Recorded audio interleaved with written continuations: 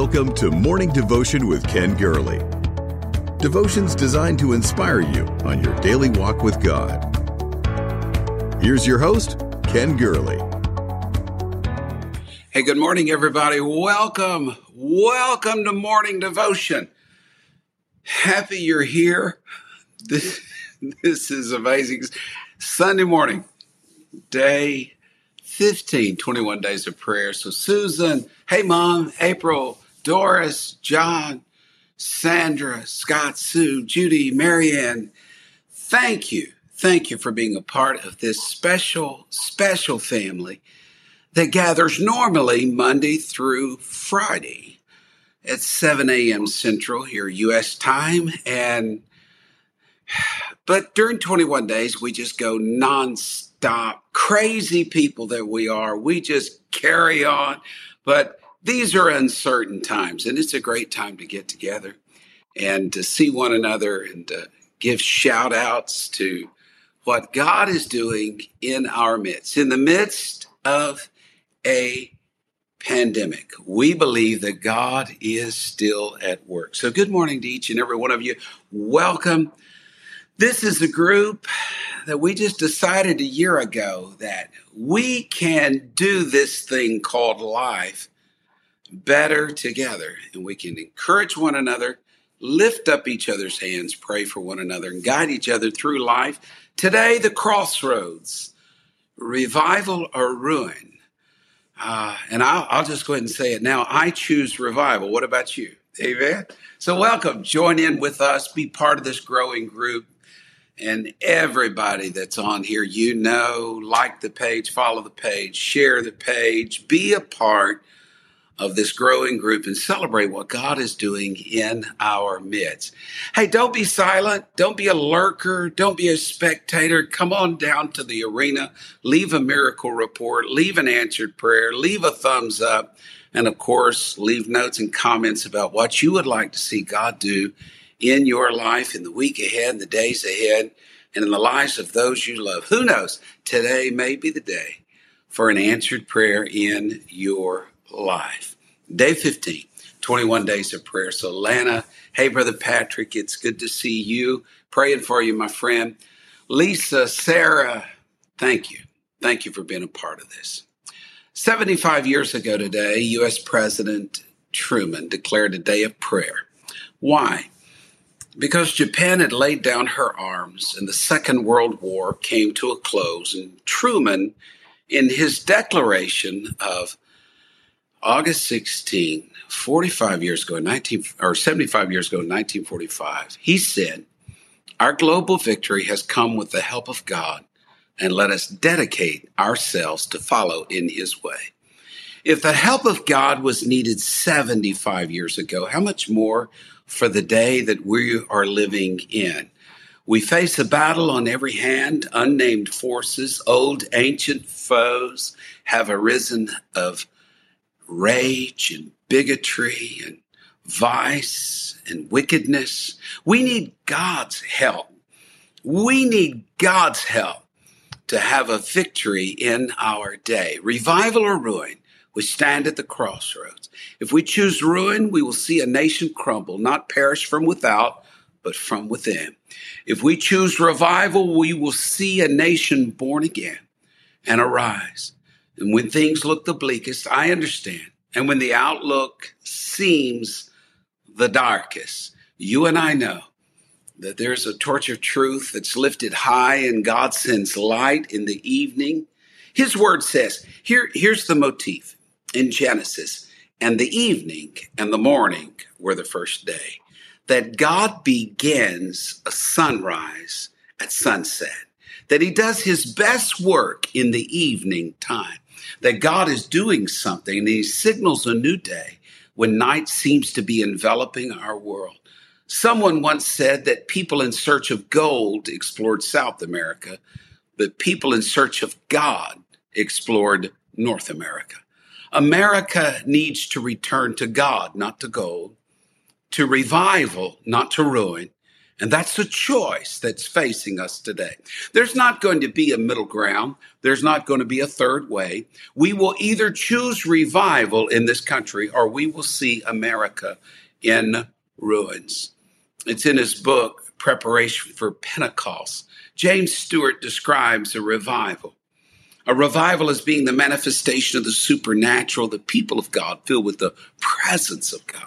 The sovereign, supernatural, spontaneous moving of the Holy Spirit.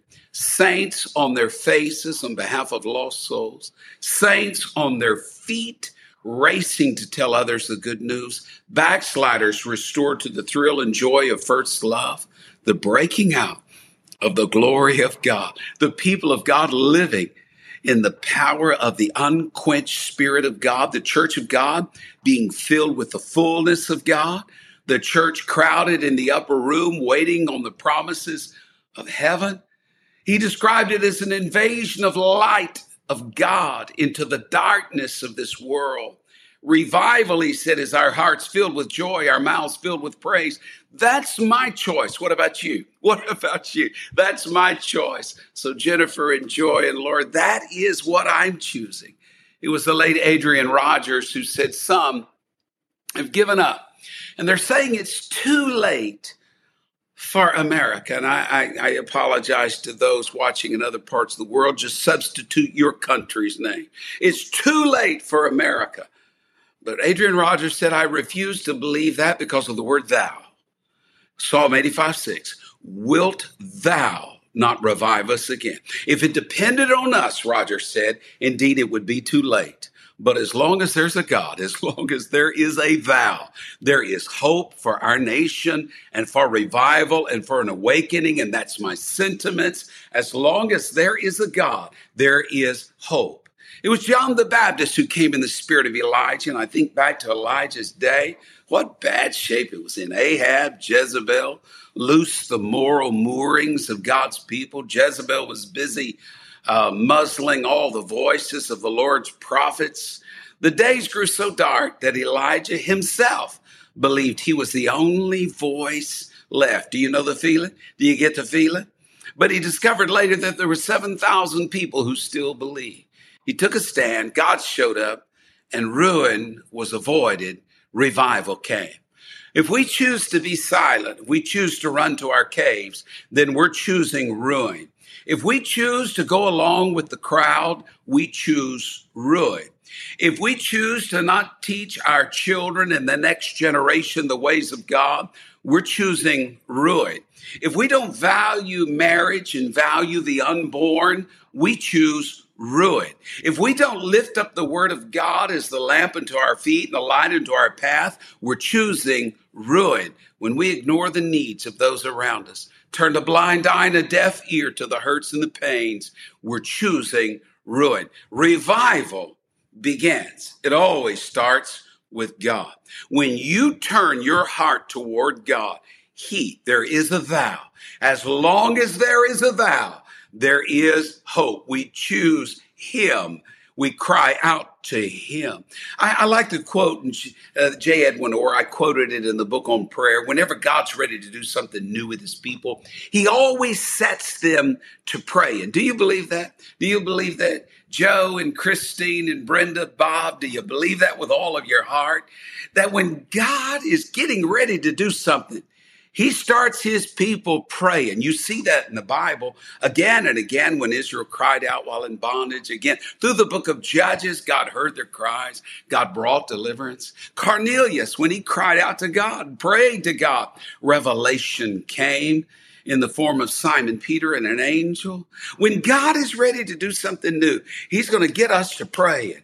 He's going to get us to moving toward that. I want to borrow two names from the two great awakening in America's history. And I just want to describe how people began to pray during that time. First of all, is George Whitefield. Our forefathers, came to America in search of spiritual freedom, God, not gold, but spiritual awakening, and were overshadowed by material pursuits. And material pursuits, God and mammon, they're not on equal footing. Mammon's always going to try to win. Mammon became America's pursuit early on, and those early Protestants began to fade away. Increase Mather said in the year 1678, the clear sound conversions are no longer frequent. He said, I'm looking around at the generation, I'm seeing profane drunkards. Now, not just drunkards, profane drunkards, swearers, licentious, scoffers at the power of godliness. That's what he said in 1678. Looking at the few of the prominent sermon titles during those early decades, 1700, Samuel Willard preached the perils of the times displayed. 1711, Stephen Buckingham preached the unreasonableness and danger of a people renouncing their subjection to God. In 1730, William Russell preached the decay of love to God in churches, offensive and dangerous. You get the picture. There's always been a struggle going on between light and darkness. What was going to be done during that time? The answer came from a young man who attended Oxford University. His name was George Whitefield. George Whitefield joined a prayer meeting at Oxford with the Wesley brothers. He would go on and make 13 crossings of the Atlantic. He bridged the gap between the old and new world. Oh, in the old world, he preached to kings. In the new world, he preached to commoners and slaves. He preached to everybody, small groups of people. He preached to thousands. Most of his messages, though, were outdoor. Benjamin Franklin came under the spell of George Whitefield. He said that Whitefield's voice commanded so much respect, it carried so that 30,000 people could hear him preach at one time.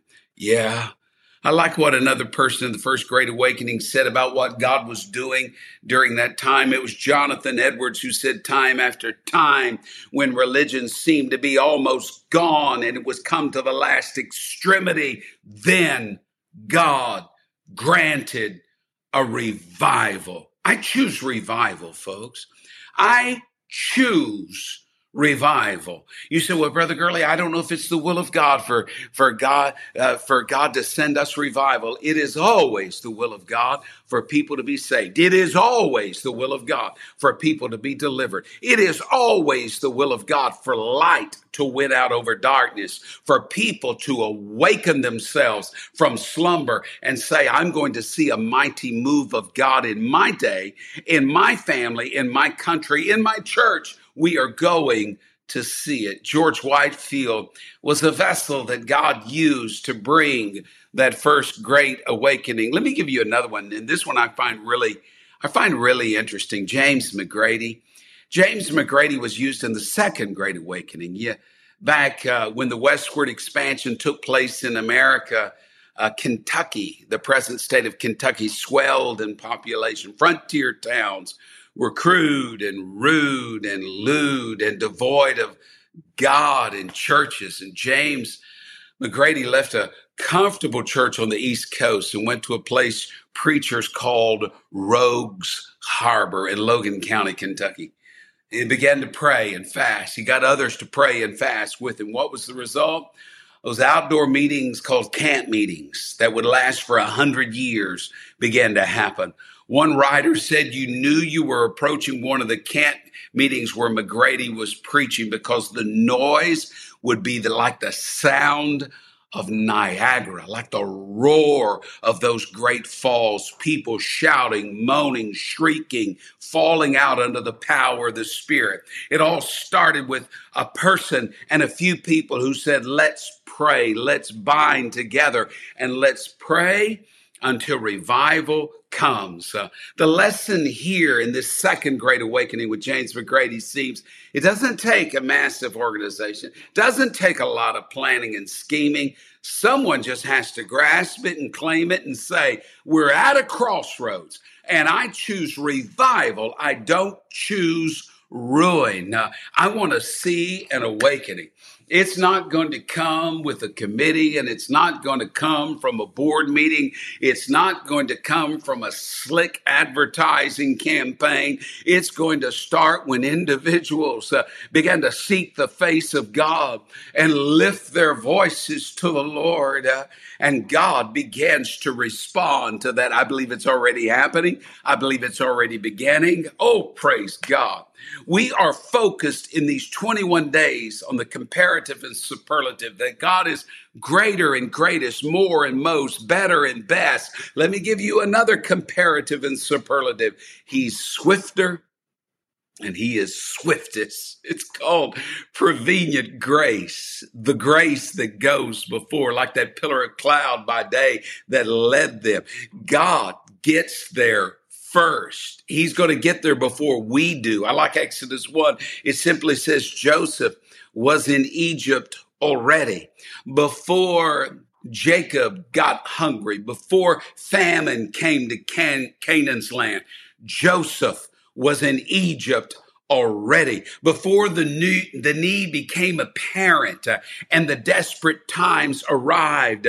God got Joseph into Egypt to provide grain for his people. Joseph is called the Jesus of the New Testament. It's quality of our God. He gets there first. Oh, I love that. John the Baptist said of Jesus, "Behold the Lamb of God who takes away the sins of the world." But John the Revelator said of Jesus Christ in Revelation 14, "He is the Lamb slain from the foundation of the world, before man was created, before man sinned."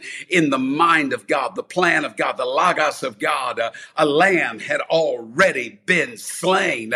He is the God who gets there first. He is the God that got, I'm going to say it. He is the God that got to the crazy year of 2020 before you and I ever got here. He saw it first. He knew what we were going to face. He inspected this year and said, yeah, even old Mad Dog 2020, I can use this year and bring glory out of this year. He examined it. He looked at it carefully and said, I'm going to give my people enough grace to get through this year.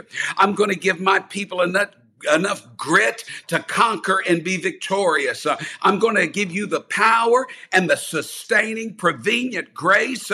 I'm going to leave joy and miracles throughout this year. I believe on August 16th, today, on this Sunday, God, I don't know when, in the eons of time past, the Lord looked at today and said, I am just going to sprinkle this with stardust. I'm going to leave diamonds everywhere. I'm going to drop gems and pearls for each of my people to find. You see, he brought us to this crossroad. You're either going to trust him and see an awakening, you're going to look to him and see his power, or you're going to look to that arm of flesh and trust in yourself. You're going to choose the wrong path. This is the day. Friends, neighbors, folks, morning devotion, this is the day. We are at a crossroads. It's either revival or ruin. For you, for me, for everything and everyone we love. I don't know why I feel impressed to say it, but I just feel impressed to say this. It's not too late. Don't think it's over. Don't throw in the towel. Trust in the living God. Trust in God. Yolanda and Mel and Sandra and Agnes, trust in the living God. Even though everything around us may bear no marks of life, he's alive and he's at work, and we are moving into our awakening. And as I come to a close in just a few moments here, I want you to just declare it and say, this is my day. This is my hour. I'm going to see the miracles happen in my life. I'm going to see my family turn around. I'm going to see my church turn around. I'm going to see my nation turn around. I'm going to see the revival that God has promised us in these last days. Would you do something? Would you leave a prayer request? Would you leave a miracle report? Would you just say, God, I know you're doing something in my midst. And would you promise to circle back around and say, I'm praying for you and you and you and you and you. And let's see. Let's don't see ruin, folks. Let's see the revival that can only come from the hand of God. God bless you. Thank you for being a part of this. In Jesus' name, go with. Thank you for listening to Morning Devotion with Ken Gurley. Join us next time for another inspiring devotion. To support this ministry, please visit firstchurch.com/give.